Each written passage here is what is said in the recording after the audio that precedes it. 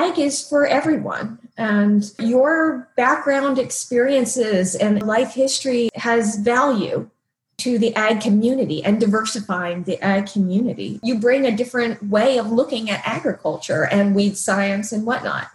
And we need that. We need as many different voices to be heard. And we need as many different experiences to influence where we go as a discipline.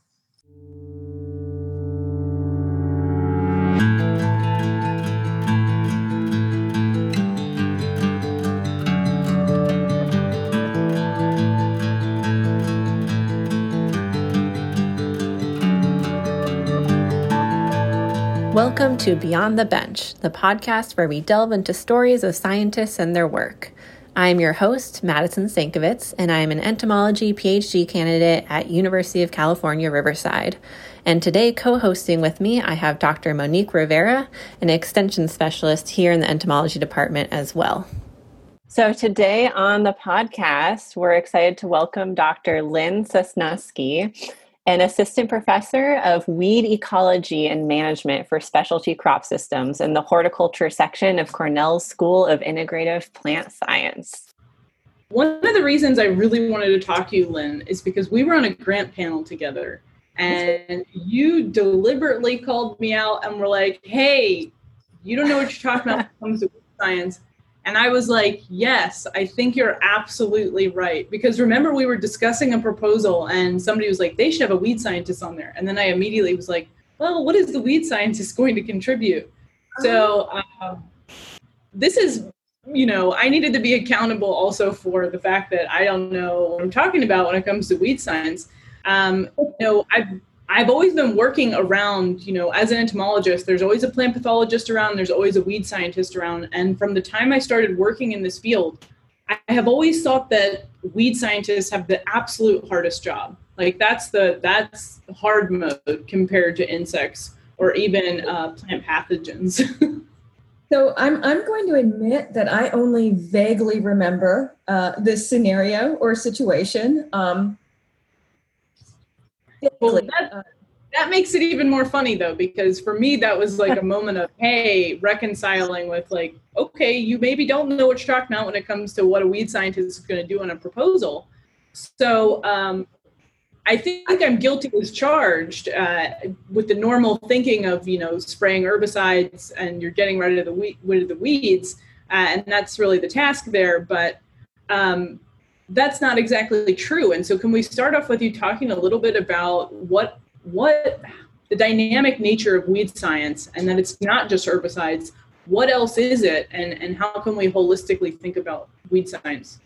Oh my gosh. Okay. So, this is one of my favorite questions because there is a common misconception that weed science is all about spray and pray, squirt and look, that to the herbicides and how hard can it be? And yeah, I'm not going to deny that we do a lot of herbicide research. Herbicides are the predominant crop protective chemical applied in crops throughout the United States. Weeds are in direct competition with crops and they need to be managed. So we do a lot of herbicide work because herbicides work. They're optimized for the systems, but it goes beyond that.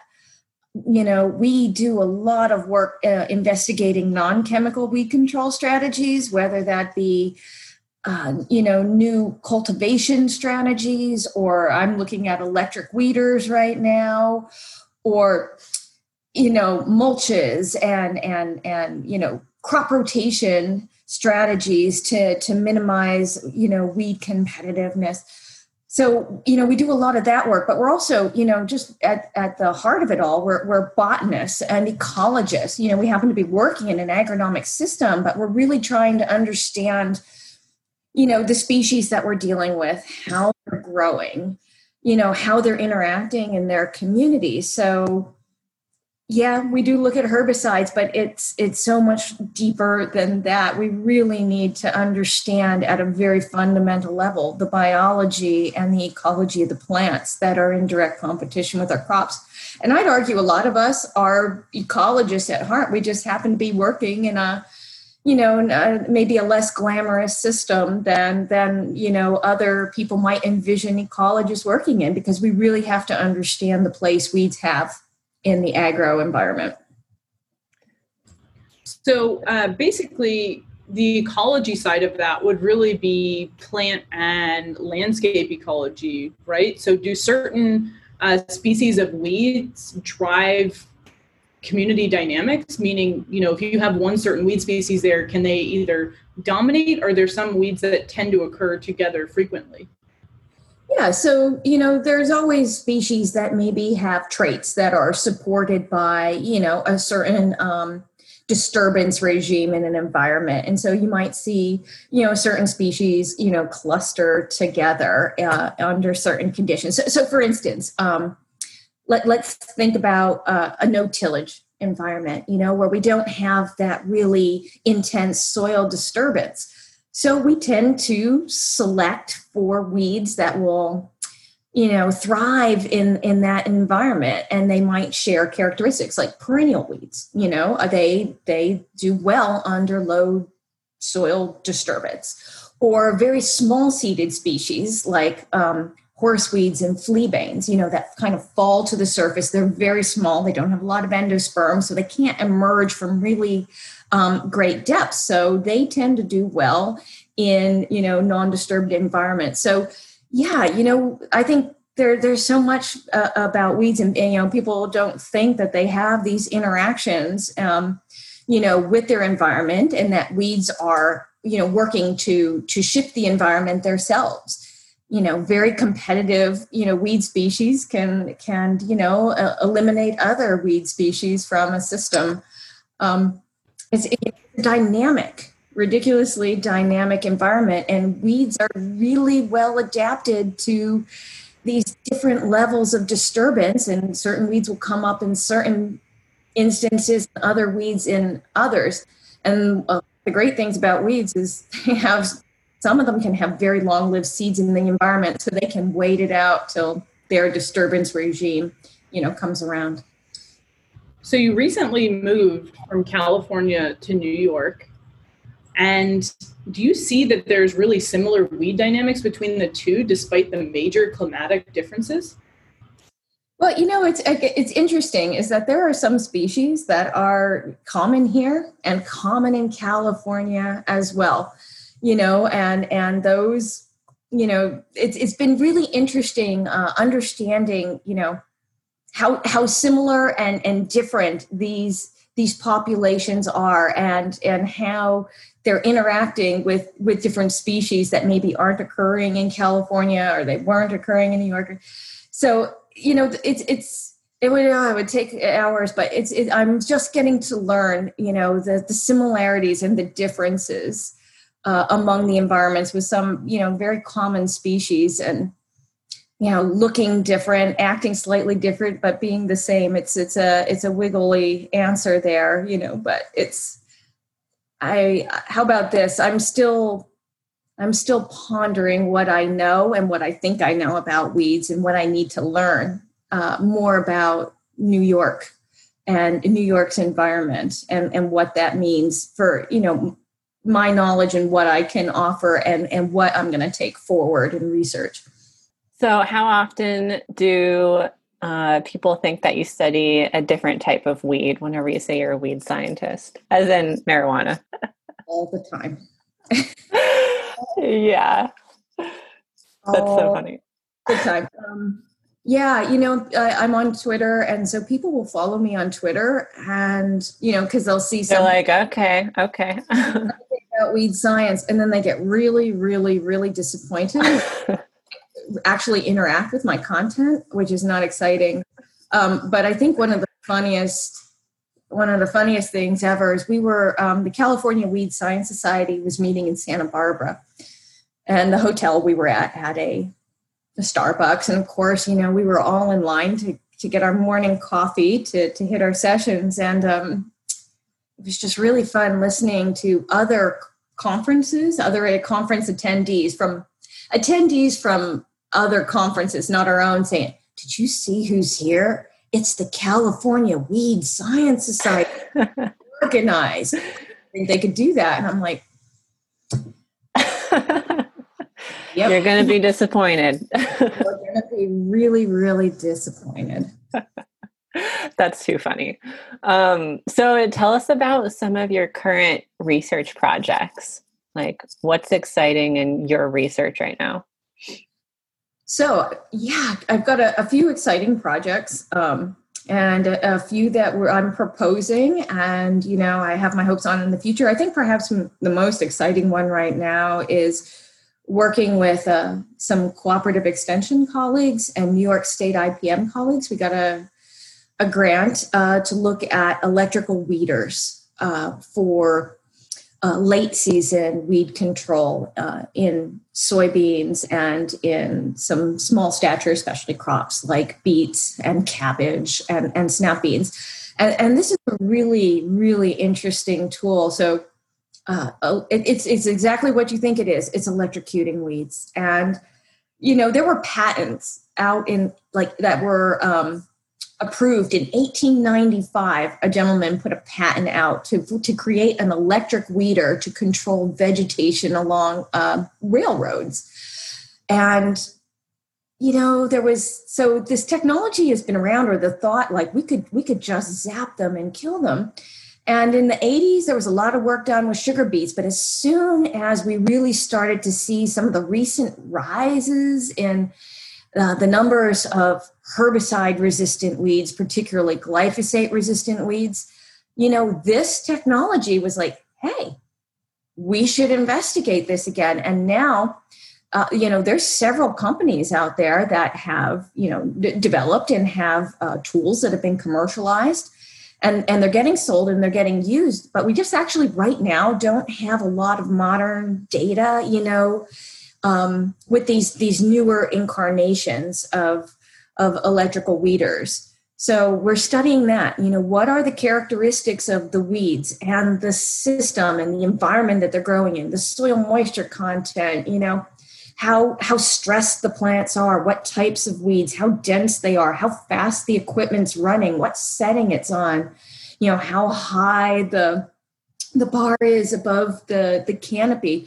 So we have a project to just literally, ferret through all of these different variables and try and determine what are the most important factors that are influencing success. And then so we can go back to the growers who are thinking about maybe buying this technology and saying, okay, you know what? Here's a species it's going to work on. Here it's going to be less effective. If you want to make this the most, optimized tool that you've got, here's the conditions it has to be used in. So we're super excited about that. I get excited when I see weeds in fields, and I was just talking to a beet person. He's like, man, I really hate it when happy weed scientists come out to my field because then I've done something wrong or something has gone wrong. But so I hate to get excited about weeds, particularly economically damaging ones, but we have a few amaranths that are kind of expanding their range into New York, Palmer amaranth and water hemp. And I don't want the growers to deal with this. So part of my excitement about them is that I'm kind of at the forefront, and I get to work really hard to try and prevent some of the problems that the South and the Midwest had with those species. So studying, what kinds of resistance they have, their resistance mechanisms, and what are the tools that we have to manage them. And are we seeing some of these populations blowing up in certain areas opposed to others? And how are we moving them around? How did they get here in the state? And are we moving them around in the state, locally or regionally? So I think that's another exciting project I have. Like I said, I really hope to fend off some of the monstrous problems that we've seen in other areas. By early detection and early, alleviation. So why do some herbicides cause resistance in weeds? I'm familiar with these mechanisms for insects, but for weeds, this must be completely a different realm, I'm assuming. Well, so the one thing I kind of want to do with this question is I actually just don't want to focus on the herbicide, because really this is a system. Okay. This is an interaction between, our cropping system and the weeds and the herbicides. Part of the reason that we're seeing this develop is, obviously some of these products, have, like, say, maybe a single target site. And so we can see like these single gene changes that can happen, quickly, and that can lead to resistance. But, it's also a factor of some of these herbicides, we're using them over such large areas and in so many crops, we're putting a lot of selection pressure just through our use patterns on these products. And some of it is also due to the weeds themselves. If you try and think, well, why are some weeds resistant to others? We're seeing a lot of resistance, like, say, maybe in the grasses and maybe in the asters. Well, we have a lot of asters and a lot of grass weeds. Those are big plant families. And so we have a lot of these potential species that can, come into contact with these herbicides. And, I'm making this more complicated than it needs to be, simply because it is a complicated scenario. It's not just, the herbicide has this feature and we use it this much. Well, a herbicide may have this feature, but we're using it a lot.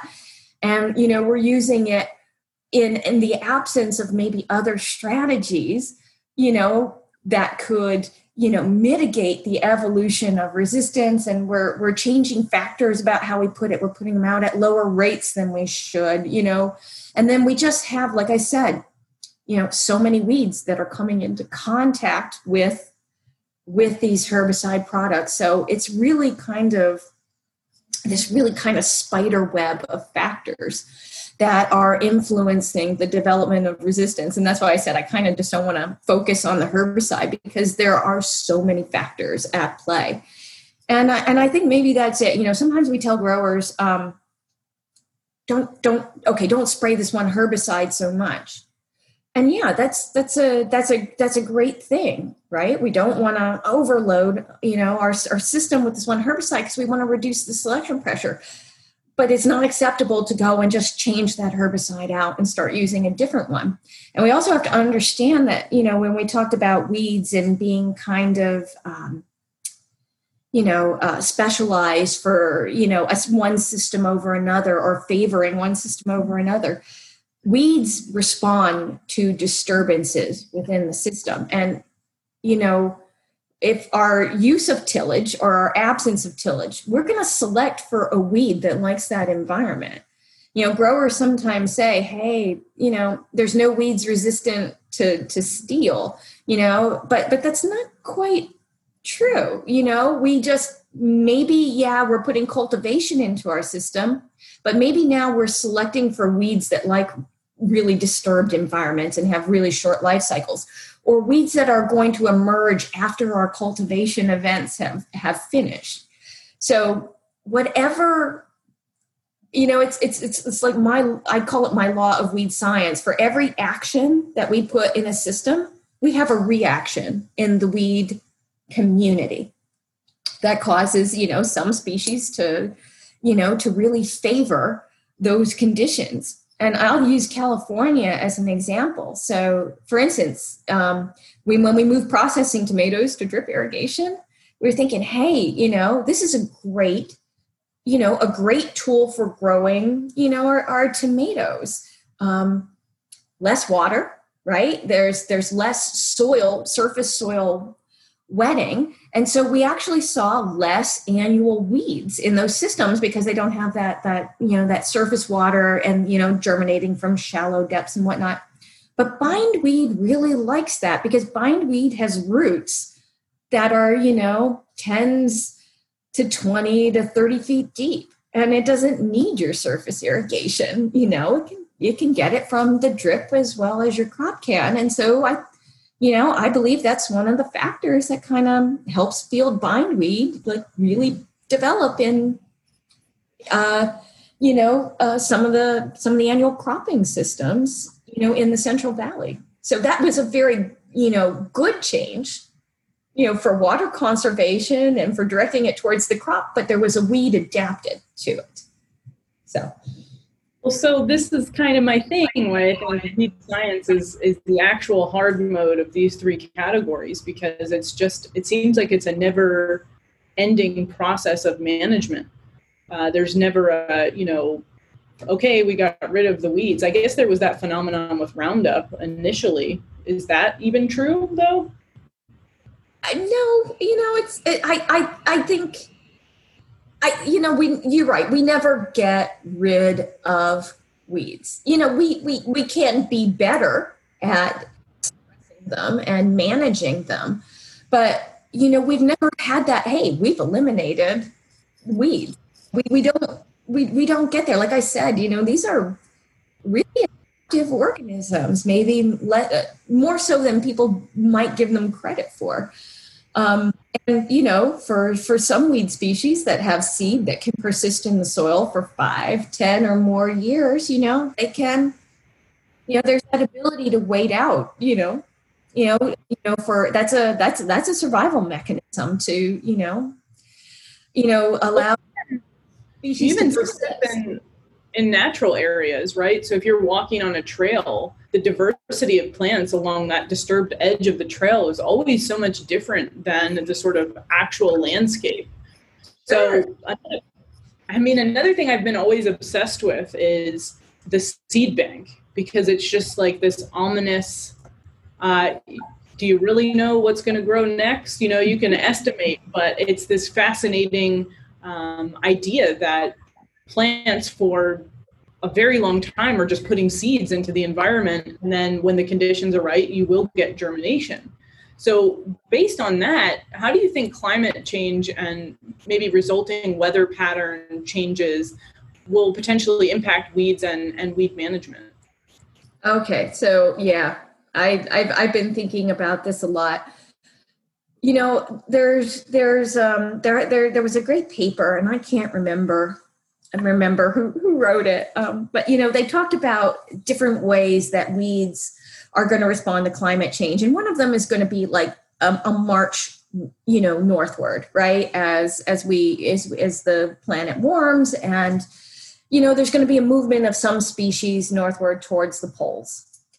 And then there's going to be changes in weeds, within their habitats themselves. Certain species within those habitats are going to be better suited. So there's going to be these local changes and who's dominant and whatnot. It was a great paper and really food for thought. Personally, I guess what I'm anticipating is that we're going to have impacts on the species themselves. Right. Well, there were a couple papers out there that predicted Palmer amaranth, which is a desert annual weed, native to the Southwest. It's already moving northward in its range, and that it'll continue to move northward. We're seeing it in New York. Parts of Canada are seeing it. So, I anticipate we're going to see this happening. We're going to see species like Palmer amaranth start moving northward. We're going to see with, I think, rising temperature, we're going to see impacts on how well our herbicides perform. So for instance, rising temperature and maybe associated drought stress is going to, kind of affect the vigor and the growth and the development of weeds. And that will influence, how well systemic herbicides do or don't work.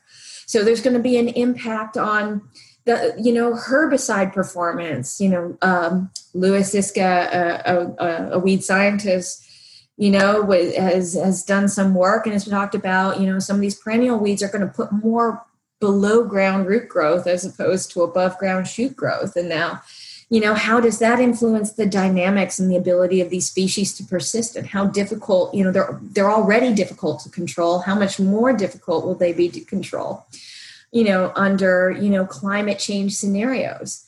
Another thing is if we can't, rely on rainfall patterns, That's going to influence for growers who are maybe not in irrigated systems. If they're going to be using pre-emergence herbicides, are they going to be able to, rely on rainfall to get their pre-emergence herbicides activated? What happens if you get the rainfall at the wrong time and you get the weeds up and then it goes dry and you can't get the herbicides to perform, pre or post when you need them? Like there are so many different combinations that are probably going to happen. And, this is a thing that we're starting to study. How are these, really important species going to, how are they going to behave? And how well are our control mechanisms going to succeed? And what do we have to do now, in light of this? If we're getting dealt a set of cards, we've got to play them, right? So what can we do to adapt our systems, to make them more resilient and, to make them more suppressive? And I think, if there was ever a need for really understanding systems approaches to weed control, it's really now. So I think from the consumer side of things, everyone's really pushing for less herbicides being used because people don't like chemicals anywhere surrounding their food, whether or not they really know about them or what's going on there. I mean, looking forward to the future, this is a really far-reaching question, but do you think it's possible to ever sort of really drastically reduce the use of herbicides in agriculture to, get close to other alternative methods where we don't have to use herbicides at all? Or is that a completely unreasonable idea, especially with climate change? Yeah, you know what? I guess, my thought is, anything is possible, but what's realistically possible? Do I think herbicides are going away? No, I don't think that we're going to have this mass, elimination of herbicide products from our production environments. But we do have issues with herbicide performance for a lot of different reasons. Herbicides aren't perfect. They might be a very optimized technology, but they're not a perfect technology. Resistance has shown us that, right? And there's a lot of different, environmental scenarios that are going to affect herbicide performance. So I think there's always going to be a place for chemical tools.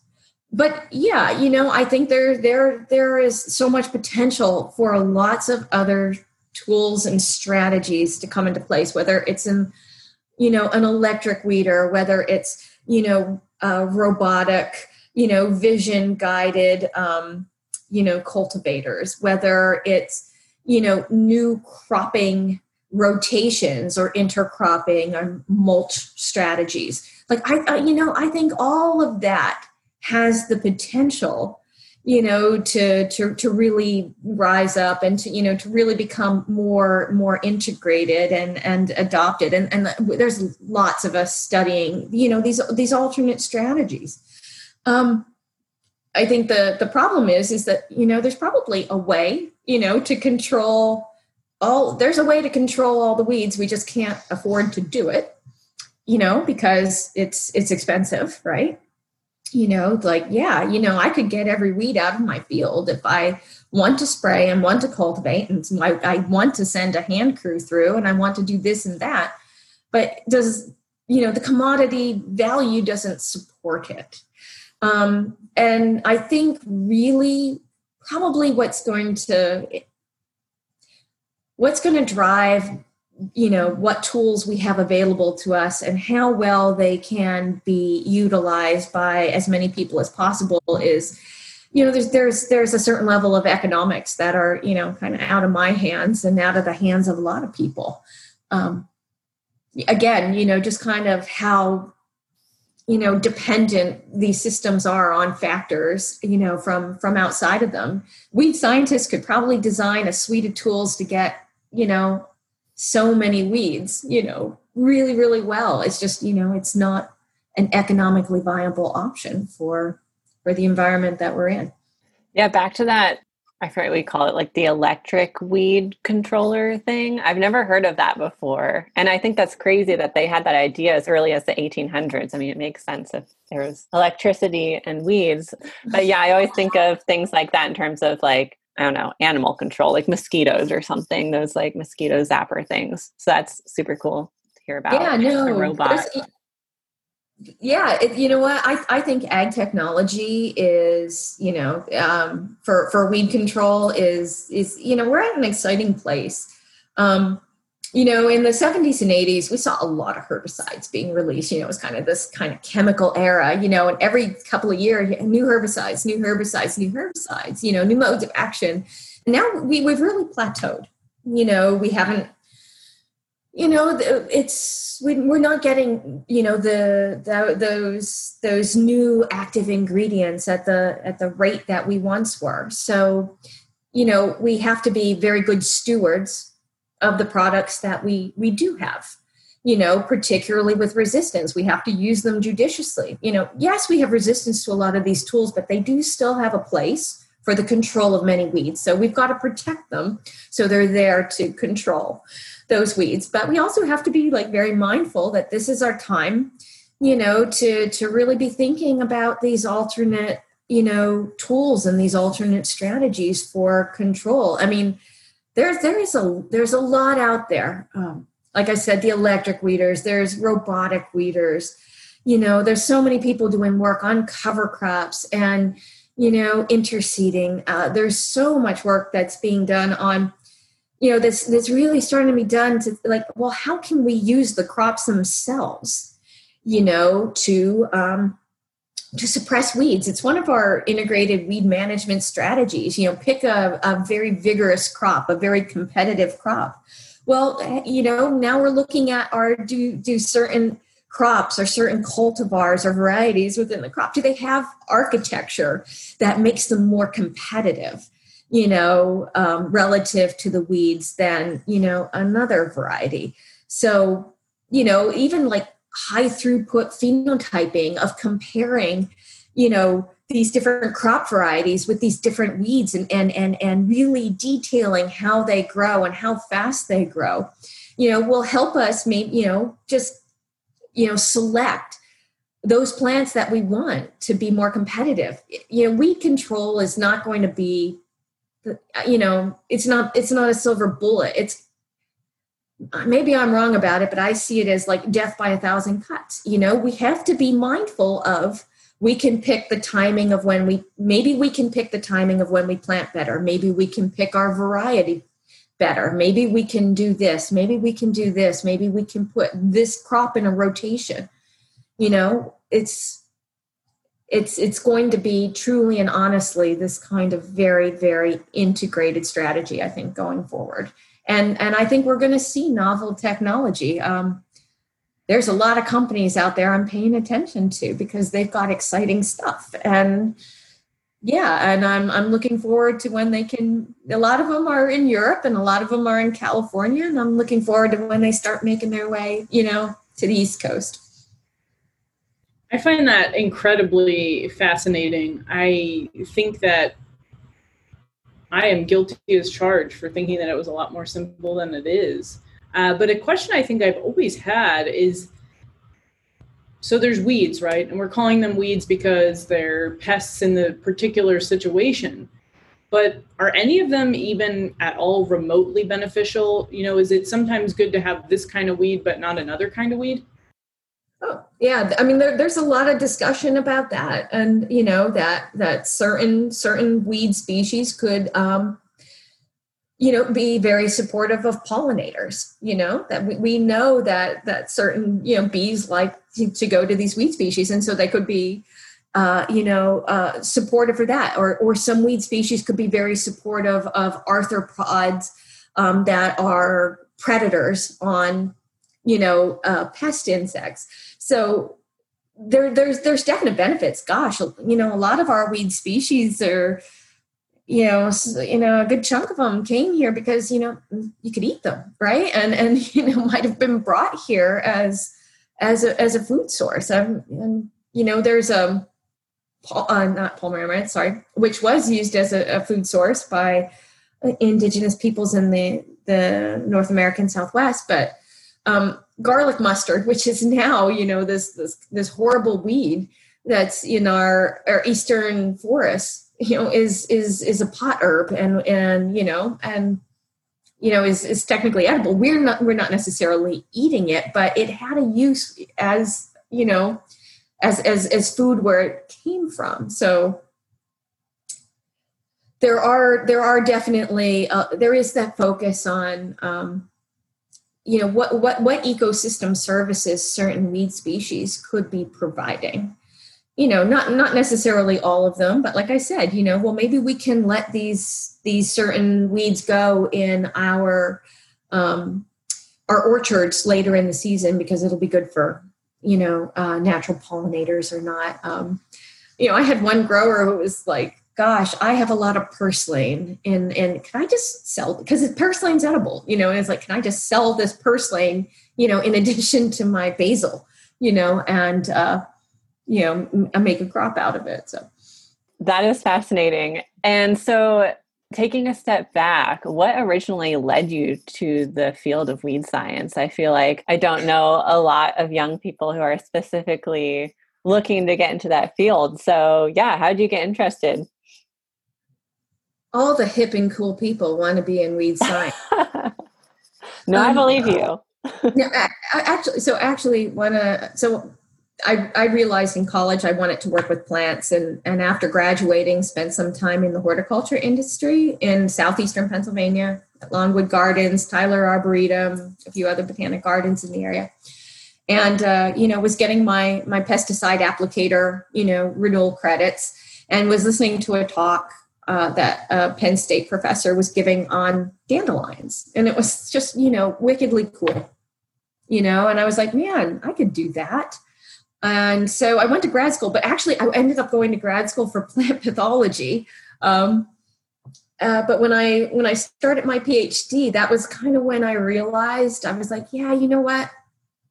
I really like those weeds better. I enjoyed my time in plant path. I learned a lot, but weeds were just more exciting to me. And I think maybe it's just because of the potential that they possess, they're just so dynamic and they're so interesting. And so I, it's that time in my PhD when I just realized plant path wasn't for me, but weed science kind of was. And I, talked to the man who became my advisor, John Cardina, and said, would you take me on? And he said, sure. And, I honestly love weeds. I love working with them. I love learning about them. And, even in my off time, I'm like, ooh, I got to take a picture of that weed. My husband and I will take our dog for the walk. I'm like, oh God, wait, I got to get a picture of that. In fact, my husband has a running set of pictures where we're like in front of the Colosseum in Rome and I'm taking a picture of a dandelion, or we're in Patagonia, South America, and I'm taking a picture of a plantain with, Torres del Paine in the background, or, hey, it's the Adriatic Sea, but Lynn is not looking at it because I'm taking a picture of a weed. And we actually have a disturbing number of vacation pictures like that. That I think about it. The weed in the foreground and your like family picture in the background. It's in the Christmas card photo, the weeds. To say it, it's a little embarrassing actually. Yeah, we have it's everywhere we go. I'm probably taking a picture of weeds, and that's probably why there's like 6,000 of them on my phone, and I'm really going to have to organize these somehow very soon. Well, hey, that's what we need, is the people passionate about their job. And like, yeah, I think that's awesome. And just after talking to you today, I'm like, damn, like this is really interesting. And I want to read more about weeds too. I can totally see why you're into it. Well, let me express my admiration though for entomologists. I don't know how y'all do what you're doing. Like everything looks alike to me, it's all a bug. I just like, where, you think, I always thought of weed science as being very simple. For me, I'm more just, I'm glad that's not me, because wow, I could not tell any of these apart. Oh my goodness, bless you for doing that, because somebody has to, because insects are like a serious problem in our environment, our cropping systems too. And I am definitely not capable of doing that. I think that's why we all have to work together. I think that's why, when I first got into this game, there's always a pathologist and a weed scientist with the entomologist trying to holistically approach this stuff. So you talked a little bit about your transition into weed science. Was there any, what would you say was your most valuable research experience when you were a student? Wow. Most valuable research experience. You know what? It's not a research experience. It's a personal experience and personnel experience. When I first started in John's lab, I kept calling him Dr. Cardina, Dr. Cardina, Dr. Cardina, Dr. Cardina. And he finally stopped me and he said, Lynn, you have got to call me John. And I was just like looking at him like, this doesn't seem right. And he's like, Lynn, I am training my colleague. You and I are going to work together. And yes, I'm your advisor right now, but what I'm hoping is after you graduate, we're going to work together in the future. And I want you as a colleague. And it was this point in time. And I realized maybe this dynamic doesn't work for every graduate student and every advisor, but I felt wanted and I felt accepted and I felt like I had a place in this discipline, particularly because agricultural disciplines tend to be, historically they've been very male dominated.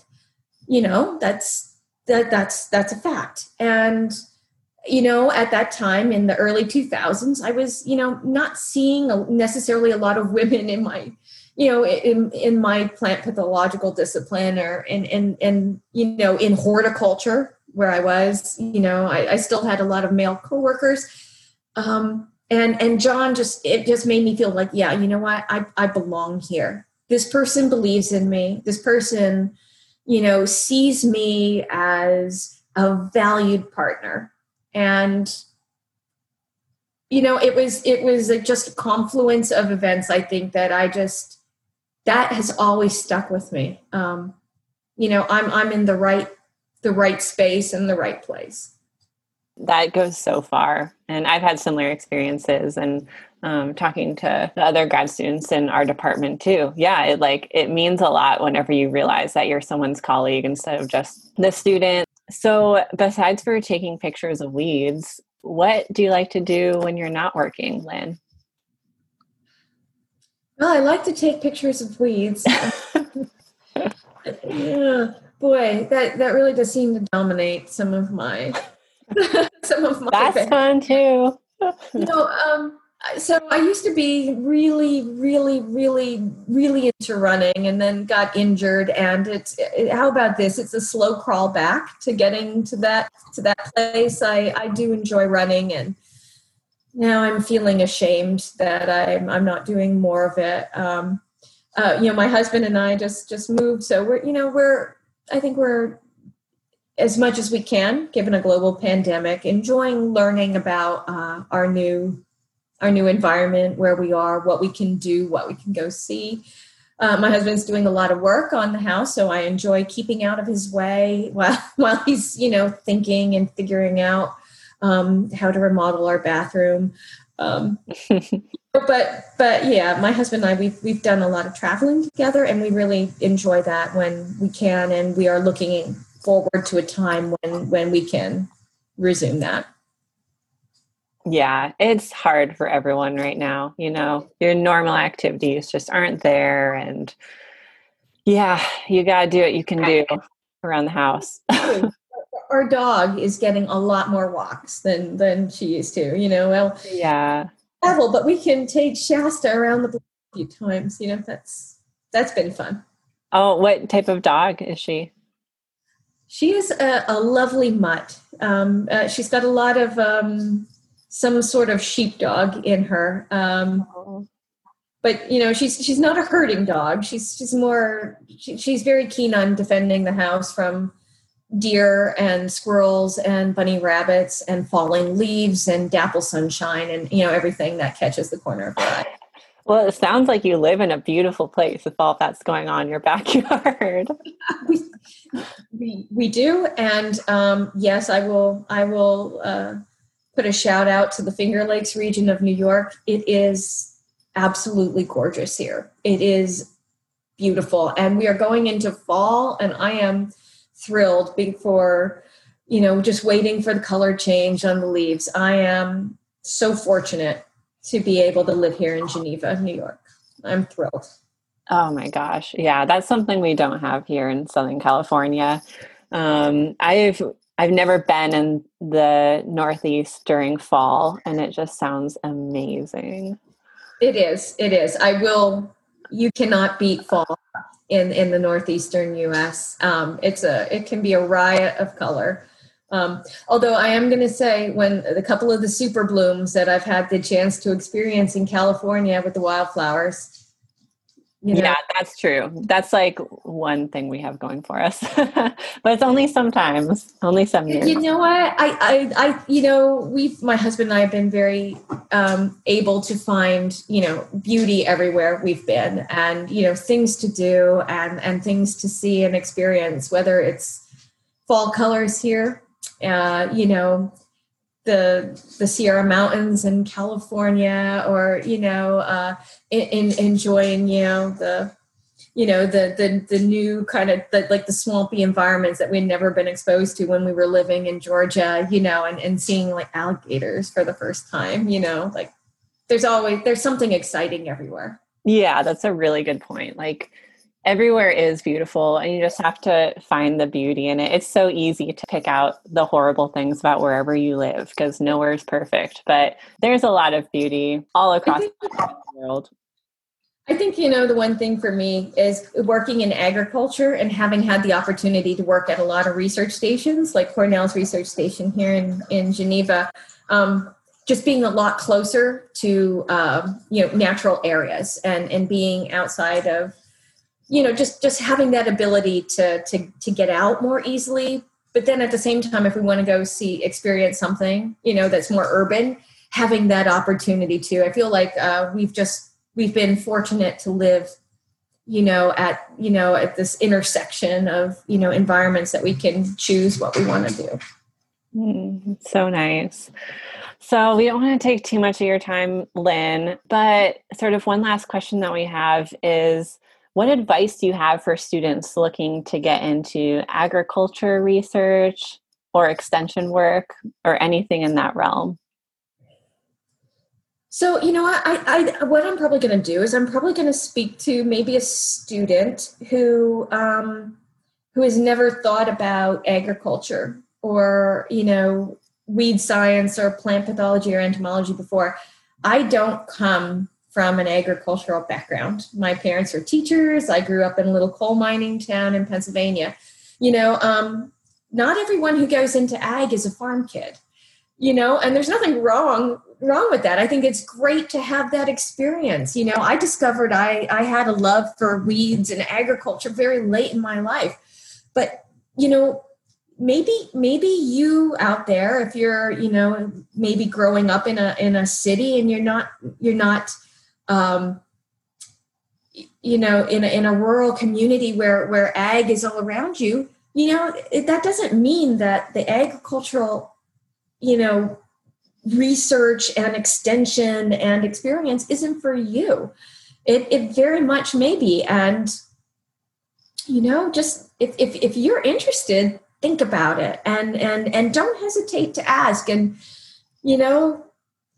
there is a place for you here. If you're really excited about the science and if you're really interested in it,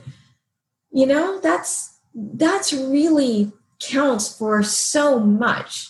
My advisors, my master's advisor and my PhD advisor took a chance on me. I didn't have that background and experience, but they liked, what they saw in me and the discussions that we had. And I think, if you want to do it and you want to, be a part of it and you want to experience it, look into it. That's ag is for everyone, and your background experiences and life history and that also has value to the ag community, and diversifying the ag community as well. You bring a different way of looking at agriculture and weed science and whatnot. And, we need that. We need as many different, voices to be heard. And, we need as many different experiences to, kind of influence, where we go as a discipline. So I think that's what I'm going to say, shoot your shot, go for it. Don't think that it's not for you. Yeah, that means a lot to me to hear that, because I feel that too. I very much fall into that camp where I wasn't a farm kid. I didn't even really know anything about agriculture. Madison literally grew up in Portland, so yeah, definitely a city gal. I grew up in the city there, and it was after I started my PhD at UC Riverside, because UC Riverside is so centered around ag in many ways, and I was like, whoa, this is cool. And yeah, but it is sort of intimidating. I felt, to get into it, feeling like I'm someone who doesn't have a background in it. Yeah, it just seems like there's all of the baseline knowledge that you have to have in order to do anything in the agricultural world. It can be intimidating. So I really appreciate you saying that. And yeah, I think that a lot of our listeners will definitely resonate with it as well. You know what? I think the interesting thing, you talk about baseline knowledge, and yeah, sure, there is that too. But the thing to remember is, there's always more knowledge, right? That's the nature of research. Is there's always more knowledge. It's always coming. It's changing what we know, or what we think we know. Nothing is going to be static. So yeah, you're thinking, well, I don't have this experience and I don't know this or this or this. Well, pretty soon that some of that knowledge is going to be changed too. How we think about things, or how we're going to manage something.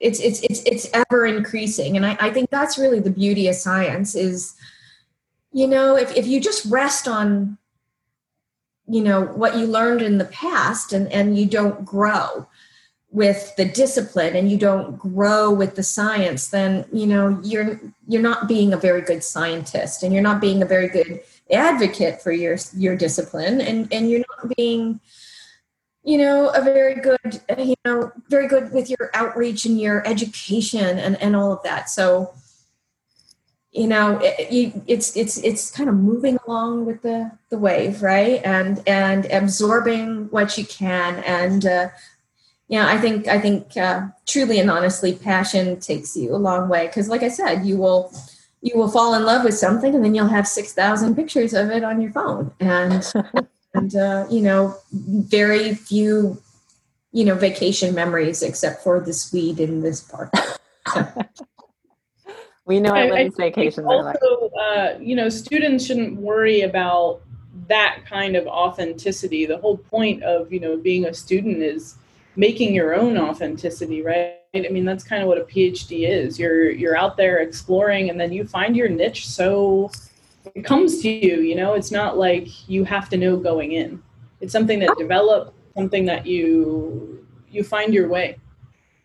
Absolutely. And, also to speak to that, you might also find your way multiple times while even doing that degree. I'm going to tell you, my PhD started on one project, and that didn't work out. And then it went to another project, and that didn't work out. And then it finally settled on another project, and it ended up having actually a lot of projects. And, they were all very different from each other.